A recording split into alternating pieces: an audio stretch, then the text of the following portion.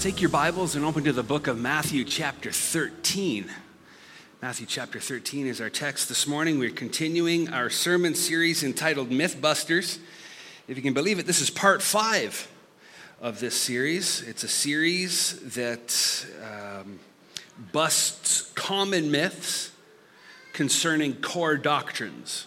Common myths concerning core doctrines. This series is important because truth matters. And we're trying to get to the truth of the matter in this series concerning these core doctrines. There's a lot of error. There's a lot of myths that surround these core doctrines, but we want to get to the truth. Now, today I'm going to skip the recap. If you've missed any of these messages, you can listen to them all on our podcast platform or our YouTube channel. Go to Apple Music, Amazon Music, or Spotify and search Revival Studios. And you'll find our platform there. Go search Liberty Church Bowmanville on YouTube, and you'll find the audio version of these messages there. And you can find it even easier than that by scanning the code that's on the little sheet in the seat in front of you and follow the links. All right, let's dive in. In this message, we're going to talk about the core doctrines concerning the kingdom of God. Now, there's a lot of misconceptions out there about the kingdom of God, but there really shouldn't be. John the Baptist, he came preaching in the wilderness, the kingdom of God is at hand, in Matthew chapter 3 and verse 2. And the baptism of John the Baptist was actually a baptism of repentance and of preparation for entrance into the kingdom. John prepared the way for Jesus, who came and said in Mark 1:14 and 15 that the kingdom of God is at hand, it is nearby, it is close by. The first sermon Jesus ever preached was about the kingdom of God, and throughout his life and ministry, the Gospels record 92 different verses where Jesus uses the phrase kingdom of God, which is interchanged with kingdom of heaven in the book of Matthew. 92 different verses where the gospel writers quote Jesus as saying the phrase kingdom of God. I'm saying there shouldn't be much confusion about this subject, but there is. And then Jesus, before he ascended into heaven, preached one final message. And can you guess what that message was about? It was about the kingdom of God. In Acts chapter 1 and verse 3, it says, after Jesus suffered, he presented himself alive with many convincing proofs, appearing during 40 days and speaking of the kingdom of God. The kingdom of God was important to Jesus. He came to usher the kingdom of God into the world. In fact, when he taught his disciples to pray, what did he teach them to pray? Thy kingdom come, thy will be done on earth as it is in heaven. And yet still for all this teaching on the kingdom of God, confusion abounds in the church and in the world. On one end, some Christians believe that the kingdom of God is just a spiritual reality and that it has no real influence on secular society. That secular society is here and the kingdom of God is over here and never the two shall mix. This is a spiritual reality and secular society is physical and they don't interact whatsoever. Now, on the opposite end of that pendulum or spectrum, there are some Christians who are so vehemently opposed to things like the separation of church and state that they believe that the kingdom of God must control every social institution, every government at every level, and that the kingdom of God should influence the laws of the nation. Now, somewhere in the middle, there are most Christians who either don't know or don't care about the kingdom of God. They're apathetic. Many Christians couldn't even define what the kingdom of God is. They can say things about the kingdom of God, but they can't quite define it. And they can't explain its purpose in the world. Is its purpose to just exist as a spiritual reality? Is its purpose to influence every level of society? Or is its purpose to do something that sounds like that, but it's actually completely different? Well, this message seeks to define the kingdom of God and explain its purpose in the world today. So hopefully by the end of this message, in an hour and a half from now, oh, you're listening, okay, good. Hopefully by the end of this message, you'll have a clearer understanding of what the kingdom of God is and its role, its purpose in the world today. So let's take a few moments to talk about what the Bible has to say concerning the kingdom of God. So you've opened your Bible to the book of Matthew chapter 13. Here's our text today. Just 2 verses, and actually 3 verses. They're on the screen for you. Matthew chapter 13, verse 44 to 46 is actually what I want us to read. But they'll be up there for you. So Jesus says, again, the kingdom of heaven is like treasure hidden in a field, which a man found and hid, and for joy over it, he goes and sells all that he has and buys the field. Just think about that for a moment. The kingdom of heaven is like a treasure, but it is hidden. It's hidden in a field.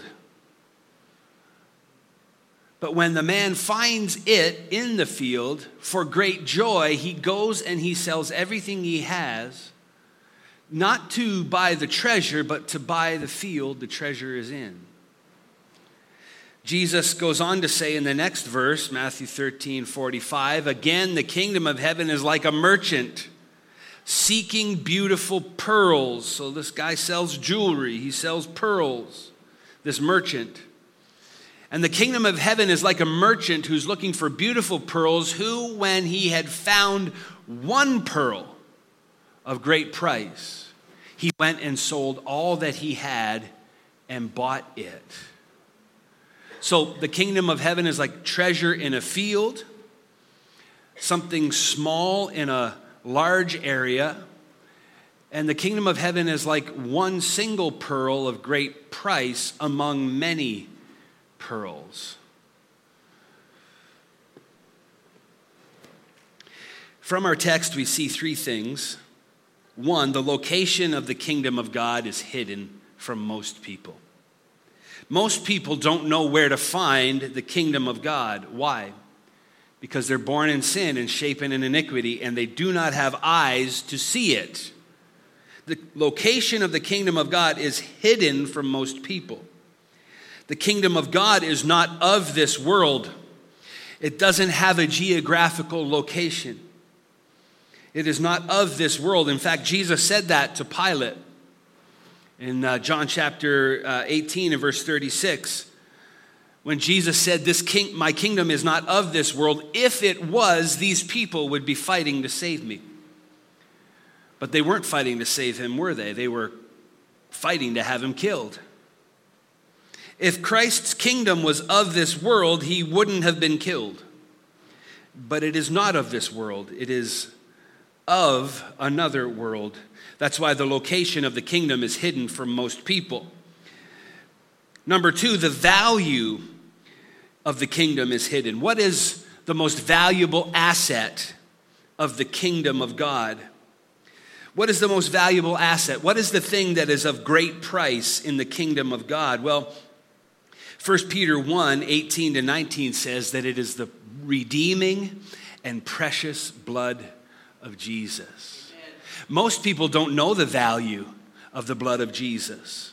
They don't realize how valuable it is, that it can redeem all mankind, that it can wash away the sins of all mankind. The value of the kingdom is hidden from most people. Most people don't know its most valuable asset. But those who find it gladly sacrifice everything to have it. How will they find it unless we tell them? We heard from our evangelism team this morning, who does something very bold for most of us, and that is go out on the street and tell people where to find the kingdom of God. It would be ideal that most people would find the kingdom of God through relationship and through, coming to church and hearing the gospel and seeing the body of Christ in action and witnessing what it's like to live as members of the kingdom of God. But not everybody's going to show up here. Some people God is calling from the street. And so he's called people from our congregation to go into the streets, to show people where to find the kingdom. My dad used to say something like this, that we're just one beggar telling another beggar where to find bread. And so the kingdom of God is hidden to most people. The bread of life is hidden from most people, but we found it. And so it is incumbent upon us to tell other people where to find it. And, our text tells us that those who find it are willing to give up anything and everything to have it. That which is given up or lost in this life is nothing compared to what is gained in the kingdom of God. Amen. Jesus said, if anyone finds his life, he'll lose it. But if anyone loses his life for my sake, he will find it. And Romans 8:18 says something to the effect of the sufferings we experience in this life pale in comparison to that which we will receive in heaven. That song, just one glimpse of his dear face, all sorrows will erase. Whatever we give up, whatever we lose in this life for the name and cause of Christ is nothing compared to what is gained. It is a great treasure. It is a valuable pearl. Let's talk a little more about the kingdom of God by asking some investigative questions. First, what is the kingdom of God? Well, first of all, the kingdom of God is not a geographic location. The kingdom of God is not a political ideology. The kingdom of God implies the rule and authority of God on the earth through the church. What is the kingdom? Simply put, it is the rule and authority of God on this earth through the church, not through political institutions or political ideologies. I believe God's rule and authority is above all of that, and so there must be influence there, but we must never confuse the kingdom of God with the kingdoms of this world. The kingdom of God is the rule and authority of God on earth through his church, you and me. The universal church, capital C, and the local church, small c, of which we are members here at Liberty. The kingdom of God is righteousness, peace, and joy in the Holy Spirit. Romans 14:17 tells us that the kingdom of God is righteousness. There is no unrighteousness in the kingdom of God. In order to be in the kingdom of God, you must be made righteous by the blood of Jesus. Remember that redeeming and precious blood, that valuable asset of the kingdom. In order to get in, you got to be washed. And when you get washed in that blood, you enjoy two kinds of peace. You enjoy peace with God, and you enjoy the peace of God. You see, there's nobody in this room today that's neutral with God. You're either at peace with him or at war with him. The nature that you were born with is at war with God if you don't have your sins on Jesus and have a new nature. And so it is when we are washed in the blood, we receive a new nature, and we are then we make our peace with God. But we don't just have peace with God. We can enjoy the peace of God. The peace of God that surpasses all understanding. The peace of God that guards our hearts and minds in Christ Jesus. And then when we have peace, it produces in us the joy of the Lord, which is our strength. And so the kingdom of God is the rule and authority of God on the earth through the church. It is righteousness, it is peace, and it is joy in the Holy Spirit. And the loyal subjects of the kingdom of God, well, that's you and I, the believer, God's very elect. Turn to 2 Peter chapter 1 and verse 10.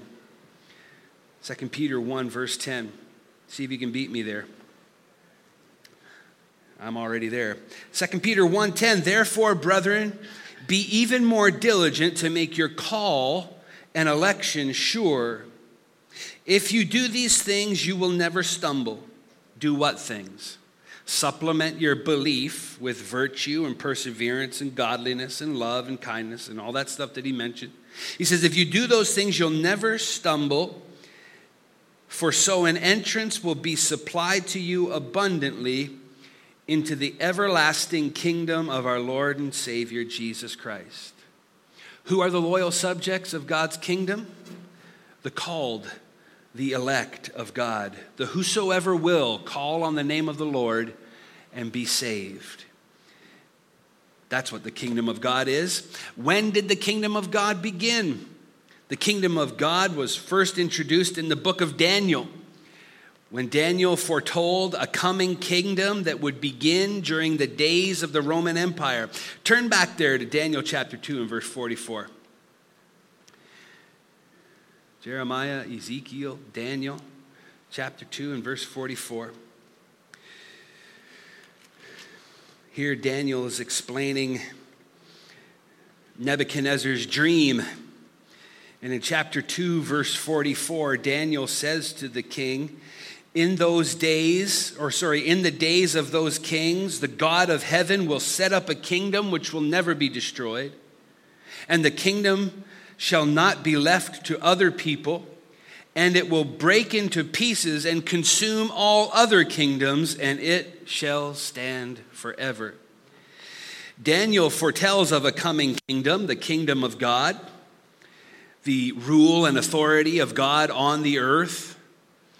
The kingdom of God began on the day of Pentecost, when Jesus himself predicted it would begin. And when I say Jesus predicted, of course, he didn't predict in the way that we kind of understand predicting, where it might or it might not happen. No, when Jesus predicts something, it happens, and it did happen. Go to Mark chapter 9 and verse 1. Let's read that prediction of Jesus.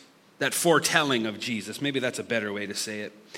Jesus says in Mark chapter 9 and verse 1, assuredly, truly, I say to you that there are some standing here who will not taste death until they see the kingdom of God present with power. Power. The kingdom of God is the rule and authority of God on the earth through the church with power. Well, when did power show up for the people of God? When did power show up for the church? It showed up on the day of Pentecost. Flip over a few pages to Acts chapter 1, verse 6 to 8. Acts 1, 6 to 8.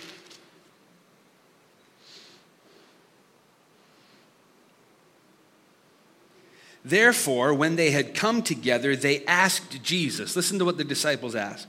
Lord, will you at this time restore the kingdom of Israel? So Jesus has suffered, he's died, he's been buried, he's risen again, and now, as we read earlier, for 40 days, he's going around proving that he's alive and preaching the kingdom of God. And this was the disciples' reaction. Okay, are you finally going to do it now? Are you going to restore the kingdom to Israel? Now, how many times did Jesus say the kingdom of Israel in the Gospels? Do you remember how many times he said kingdom of God? 92 times. The disciples still didn't get it. Is this the time you're going to restore the kingdom to Israel? And what did Jesus say? It's not for you to know the times or the seasons which the Father has put out under his own authority, but you shall receive power when the Holy Spirit comes upon you, and you will be my witnesses in Jerusalem, in Judea, in Samaria, and to the ends of the earth. The kingdom of God is the rule and authority of God in the world through the church with power for witness. Not to set up a geopolitical system, but to preach the gospel with power. So the kingdom of God began on the day of Pentecost. And how does it expand? Jesus gives us a clue.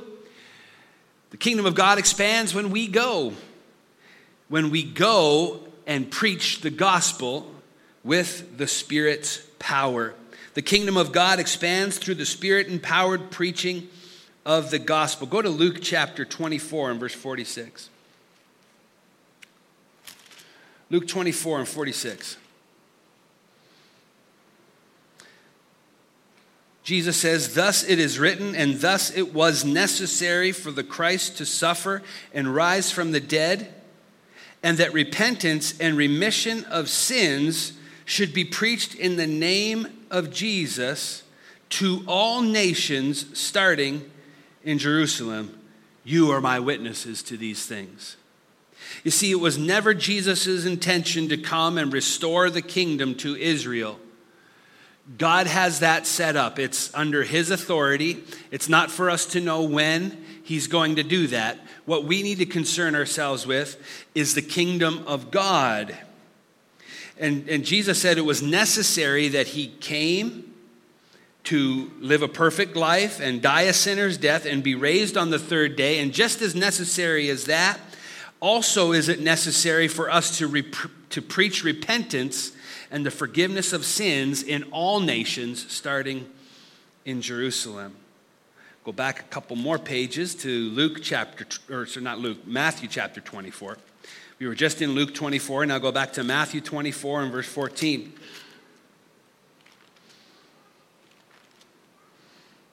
Matthew 24 and verse 14. This is known as the Olivet Discourse, where Jesus predicts things that will happen at the end of the age. And here in verse 14, he says, "And the gospel of the kingdom will be preached in all the world as a witness to all the nations, and then the end will come." The gospel is to be preached where? In all the world and to all nations. And then the end will come. Jesus intended that his church would bring his rule and authority to the earth through Spirit-empowered preaching of the gospel. What are the keys to the kingdom? There's a big one to ask, a big question to ask. Now, there's lots of confusion concerning the keys of the kingdom, but now that we have discovered what the kingdom of God is and when it began and how it expands, it will inform our understanding of what the keys to the kingdom truly are. Jesus said in Matthew chapter 16 to Peter, "You are Peter, and on this rock, on this confession that Jesus is Lord, I will build my church, and the gates of hell will not prevail against it. And I will give you the keys to the kingdom. So whatever you bind on earth will be bound on earth, and whatever you loose in heaven will be loosed in heaven." That's my paraphrase. It's close, not word for word. But that's what Jesus says. And in this passage, Jesus uses the word church and kingdom interchangeably. He says to Peter, "On this rock I will build my church, and hell will not prevail against it, and I'll give you the keys to the kingdom." So the keys to the kingdom have to do with the church and its responsibility in the world to preach the gospel by the power of the Holy Spirit. So what are the keys of the kingdom? Well, the keys of the kingdom are the gospel message itself, which is the power of God unto salvation. It's the conviction of sin. You can't get into the kingdom unless you're convicted of your sin, because remember, the kingdom of God is righteousness, peace, and joy. So in order for you to get righteous, you got to get convicted of your sin first. Then after conviction, you got to confess that Jesus Christ is Lord and that God raised him from the dead, and you will be saved. You can't enter the kingdom unless you're born again. You can't be born again unless you hear the gospel, are convicted of your sins, and confess those sins. Once you get in, you got to be baptized in water. If you can, you got to be. What's stopping you? Be baptized in water. Share in his death and resurrection through baptism. And then you got to get into a church. You can't forsake the assembling of yourselves together, as some are in the habit of doing, but you got to get in. You got to be added to the church. Am I making this up? No, just read Acts chapter 2, and it's all right there. Let's go there. Acts chapter 2, 36 to 41, okay? I'm not making this up. It's just there. I'm just pointing it out to you. Acts chapter 2, 36 to 41. Peter's finishing up the first gospel sermon, the first Spirit-empowered gospel sermon of the church. He's concluding. And he says, therefore, let all the house of Israel know assuredly that God has made this Jesus, who you crucified, both Lord and Christ. He preached the gospel. Look at verse 37. When they heard this, they were cut to the heart. Conviction. And Peter said to the rest of the apostles, men and brethren, what shall we do? What do we do? I've heard the gospel. I'm now convicted. What do I do? Verse 38, Peter said to them, repent. Confess your sins. And let every one of you be baptized in the name of the Lord Jesus Christ for the forgiveness of sins, and you'll receive the gift of the Holy Spirit. Verse 39, for this promise is to you and to all your children and to those who are far off. So that's you and I. Do you know you're in the Bible? You're one of those who are far off, that the Lord has called. Verse 40, and with many other words he testified and exhorted them, saying, be saved from this perverse generation. And look at the church membership part, verse 41.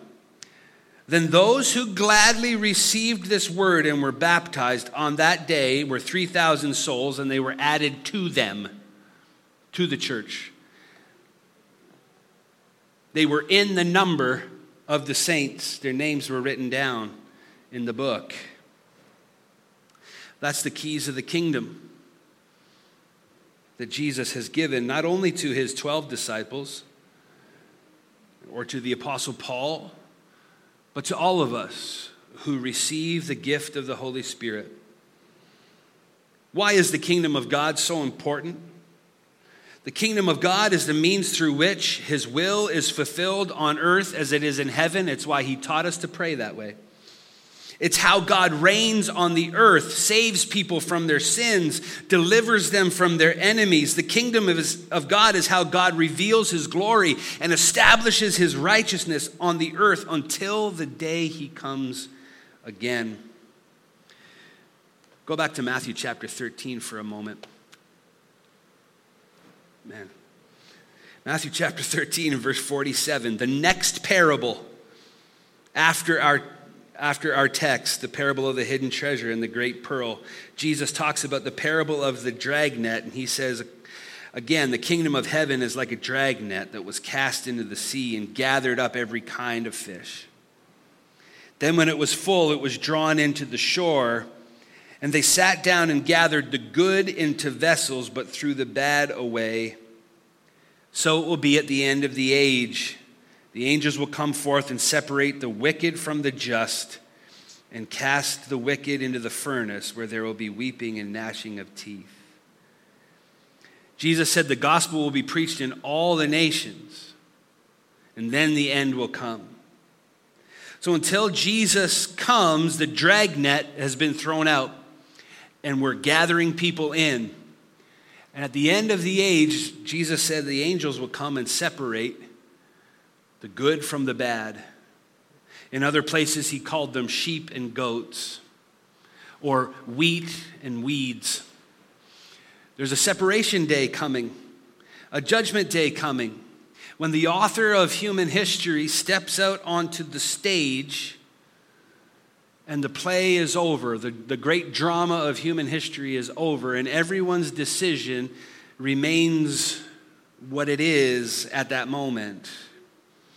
My encouragement to you today, if you're listening to my voice and haven't already, make your decision for Jesus. Get your sins off of you and onto him. Get a new nature. Be born again. And get into the kingdom of God. So let me just summarize everything I've said to this point, and then I just want to make a couple of more points, and we'll go. The kingdom of God is the church. The church is called to advance the kingdom of God through the Spirit-empowered preaching of the gospel to all nations. And that phrase, all nations, doesn't mean individuals within a nation or tribes, languages, and tongues within nations. It literally means nations. That the gospel is to be preached to nations. Christ rules the universe as king, and he is above all rule, authority, power, and dominion. And one day he will not only rule positionally from heaven at the right hand of the Father, but Revelation tells us that he will actually rule on earth at his second coming.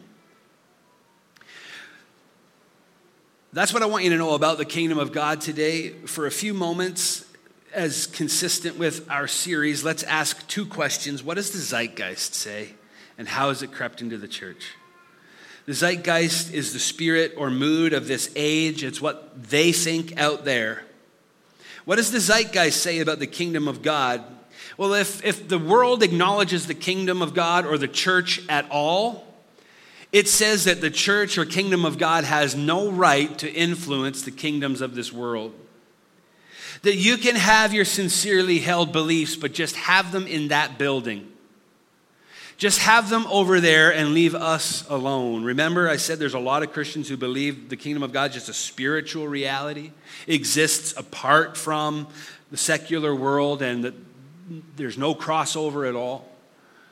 Well, the world is saying that about the church. If they say anything positive about us at all, it's that we have sincerely held beliefs, but we should keep them to ourselves and just do it in that building behind closed doors. And the other thing the zeitgeist says about the church or the kingdom of God is that it's outdated, that it's oppressive, that it's barbaric. Many people in the world today blame the church or the kingdom of God for the wars that have happened, for the genocides, the crusades, the inquisitions, the slavery, and the subjugation of women, and on and on. They blame the church for these things, and at times we've certainly been involved in these things, or at least people within the church have, but I'm talking about the true church, the true kingdom of God.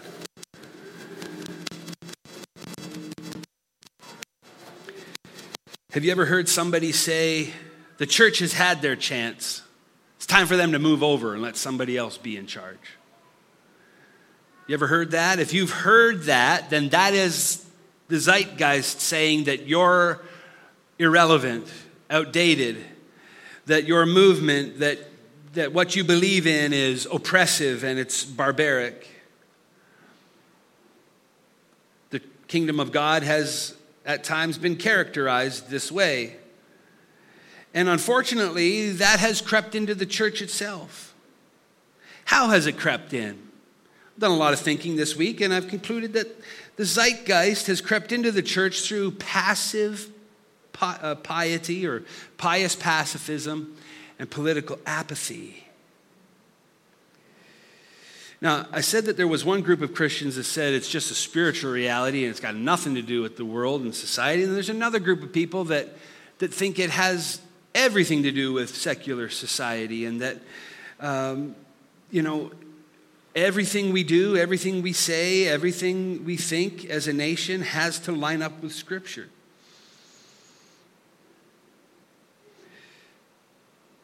I think both of those exist on the extremes, and as I said at the beginning, there is a more fuller reality that exists in the middle that's actually better than both, more effective than both.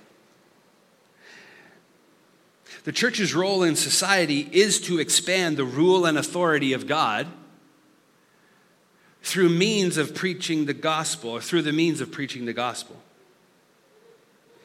The Bible itself promotes the separation of church and state, but it does not promote the separation of state and God.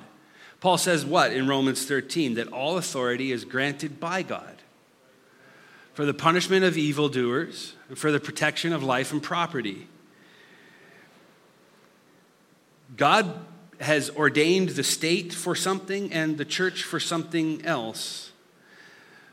And there is separation between the two, but God has never suggested once that the state is separate from him, for all rule and authority comes from God. The church is not called to order society, charge taxes, maintain a standing army, prosecute criminals, protect property. That's not our job. That's not why we're here. Never once have we been commissioned to do so. However, when civil institutions seek autonomous power and authority, the church does have a responsibility to cry foul. When governments enact unjust laws, or laws that deny or defy the laws of nature and nature's God, the church must act as the conscience of the state. The church cannot be apathetic or allow evil to run rampant in the culture. There's nothing pious about watching society descend into chaos and anarchy. There's nothing good about carelessly standing off and letting our institutions become temples of the pagan gods Baal, Ishtar, and Moloch. Our institutions are places of worship, whether you like it or not. If they're not worshiping and honoring Yahweh God, they will worship and honor another God. They will, and they are. The pagan god, the ancient god, Mesopotamian god of Baal was the god of political advantage, and Israel worshiped the Baals to have political advantage with the neighboring nations.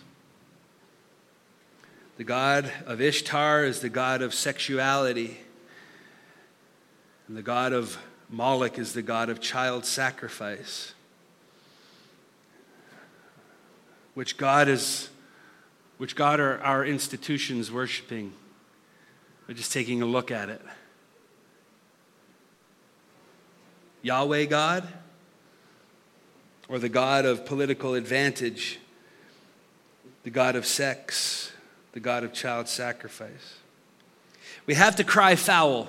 And I know it's not easy, it's not comfortable, it's something we'd rather not do. But we are called to be the conscience of the state, though we are not called to be the state. Now, it is a good thing, guys, for us to want our society and culture to be under the rule and authority of God. As a church, we were taught to pray that way. Your kingdom come, your will be done on earth as it is in heaven.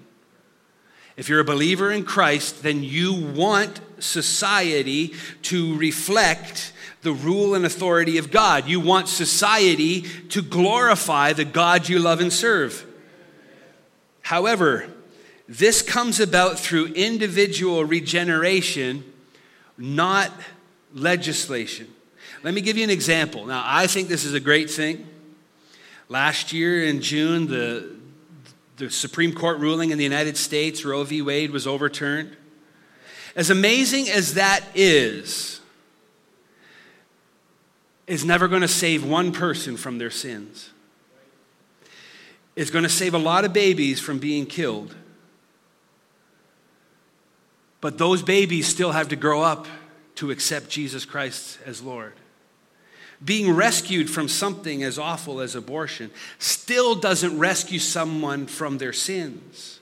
It doesn't guarantee entry into the kingdom of heaven.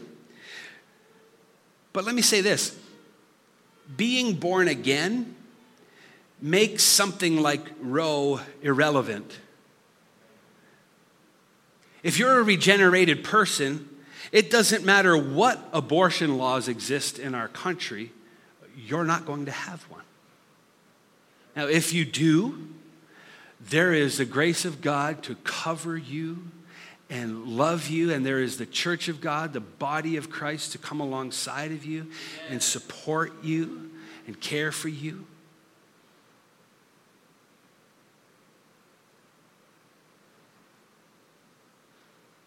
But the regenerated person is subject to a higher law. The moral law of God: thou shalt not murder. Thou shalt not commit adultery. Thou shalt not steal. Shalt not lie. Bear false witness. Covet. Have any other gods before Yahweh God. God's moral law is lived out in the church, and it transforms society. So do we cry foul when our institutions become temples of worship to other gods? Yes. Do we cry foul when our institutions seek their own autonomous authority from God and defy him? Yes. But what's our answer? Preach the gospel. Preach the gospel. More and more, louder and louder, preach the gospel. There is too much at stake to just sit on the sidelines and be passive or be apathetic. But churches, and I learned this week, as well as mosques and synagogues, are filled with people who don't know what time it is, who couldn't be bothered, and who are led by pastors who care more about their charitable status than their obligation to listen to God rather than man. I was talking with a gentleman this week, Naveed. He was telling me at his mosque, their leader and the people are so concerned about losing their charitable status that they don't want to stand up and be counted in this cultural moment. They're scared because they don't want to lose this charitable status. And I said to him, well, I can appreciate that because I'm sure there's a lot of churches and pastors in the PAOC that feel that way. Liberty, I think, is not one of those places. And I said, we're not a charity that holds church services. We're a church that holds a charitable number. And there's a difference. We're called to be charitable as the church. It's one of the fruit of the Spirit, but we are not a charity that has church services. We're the church of God. We're the church of Jesus Christ in the world. To this point, we have been given the blessing of holding a charitable number, but we must listen to God rather than man. So I'm going to conclude here now. Thank you so much for listening, for allowing me to deal with this subject today. In order to reverse the tide in the church of pious pacifism and political apathy, we're going to need some men. We're going to need some men to reclaim their God-given authority and headship. A lot of men are also passive and apathetic in their homes, at their job. Now, of course, they're victims of a society that degrades them whenever possible. And it's been going on for a long time, but men, we need to become people of the book. We need to be men who know this thing and who live it out in our daily lives, in our marriages, and in our families. We witnessed one man today who said, I'm going to raise my children in the fear and the admonition of the Lord. I'm going to vow to raise them to love and serve Jesus Christ. That's a man. That's what men do. And men need to reclaim their God-given authority and headship in the home. If you reclaim this authority and headship to lord over your spouse, to lord over your children, it's not the authority and headship that the Bible gives you. For we are to love our wives as Christ loved the church and live with her in an understanding way. We're not to provoke our children to wrath, but to love them and care for them and be patient with them. But we got to stand up and claim our authority and headship. We got to get off the sidelines. We got to stand up and be counted. Guys, we got to learn to preach the gospel.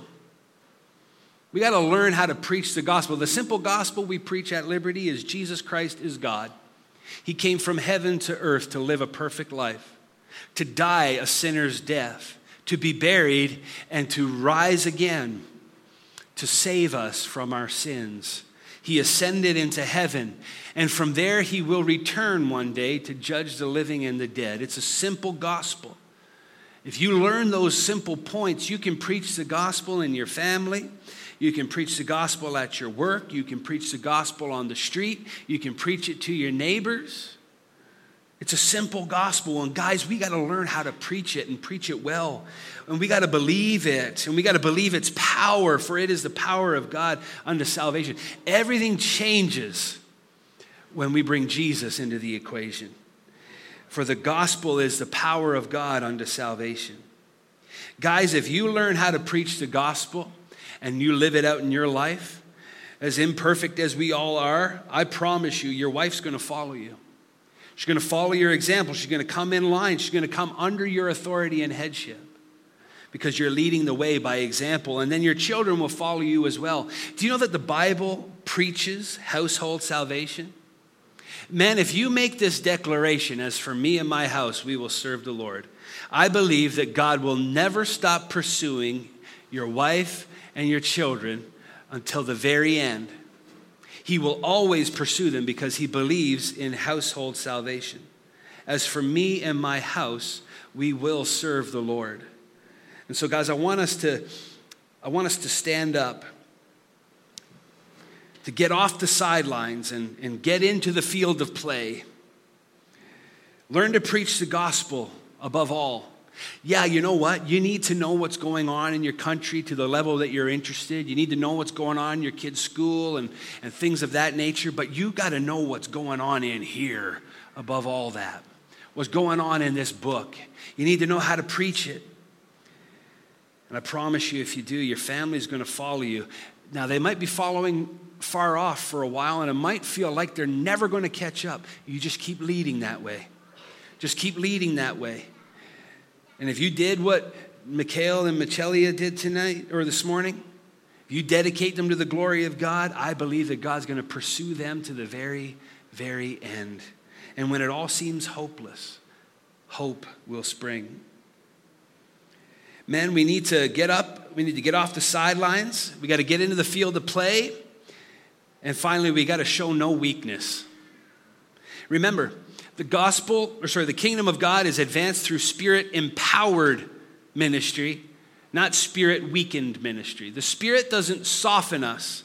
Oh, it humbles us. The Spirit gives us the fruit of the Spirit: love, joy, peace, patience, kindness, gentleness, goodness, self-control. Absolutely. But it certainly doesn't weaken us. It empowers us. And so we need to show no weakness. We need to demonstrate the power of the Holy Spirit wherever we go. The church of God for too long, and men within the church of God specifically, have been like the army of Israel for the last 50 years. Remember the story of David and Goliath, the army of Israel, the mighty men of God are standing in the field, scared of one Goliath, one giant. And this little boy comes along with a slingshot. And it says, who would defy the living God of Israel? See, we can't be afraid. We can't show weakness. Greater is he who is in us than he that is in the world. Amen. We are overcomers. We are more than conquerors in Christ Jesus. We need to be Davids who are ready to slay Goliath. Every lofty idea that raises itself against the knowledge of God, the weapons of our warfare are not carnal, but they have divine power to tear down strongholds. Victory is guaranteed. The outcome has already been determined. Christ made a public spectacle of the prince and power of the air, the spirit of the age. He made a public spectacle on the cross that day. The win is guaranteed, but we still have to fight. And we have to fight with power of conviction. Revelation 11:15. Then the seventh angel sounded, and there were loud voices in heaven saying, the kingdoms of this world have become the kingdoms of our Lord and of his Christ, and he shall reign forever and ever.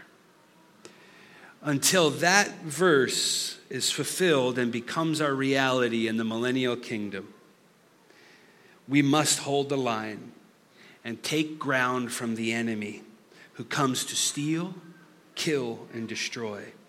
Jesus says, I will give you the keys of the kingdom, and the gates of hell will not prevail against it. What are the gates of hell? It's the authority of the spirit of this age that comes from the spirit and prince of the air, Satan himself. The gates of hell are trying to prevail against the church. The gates of hell are trying to prevail against your family and against your marriage. But we have stronger gates. Amen. You think about that. Amen.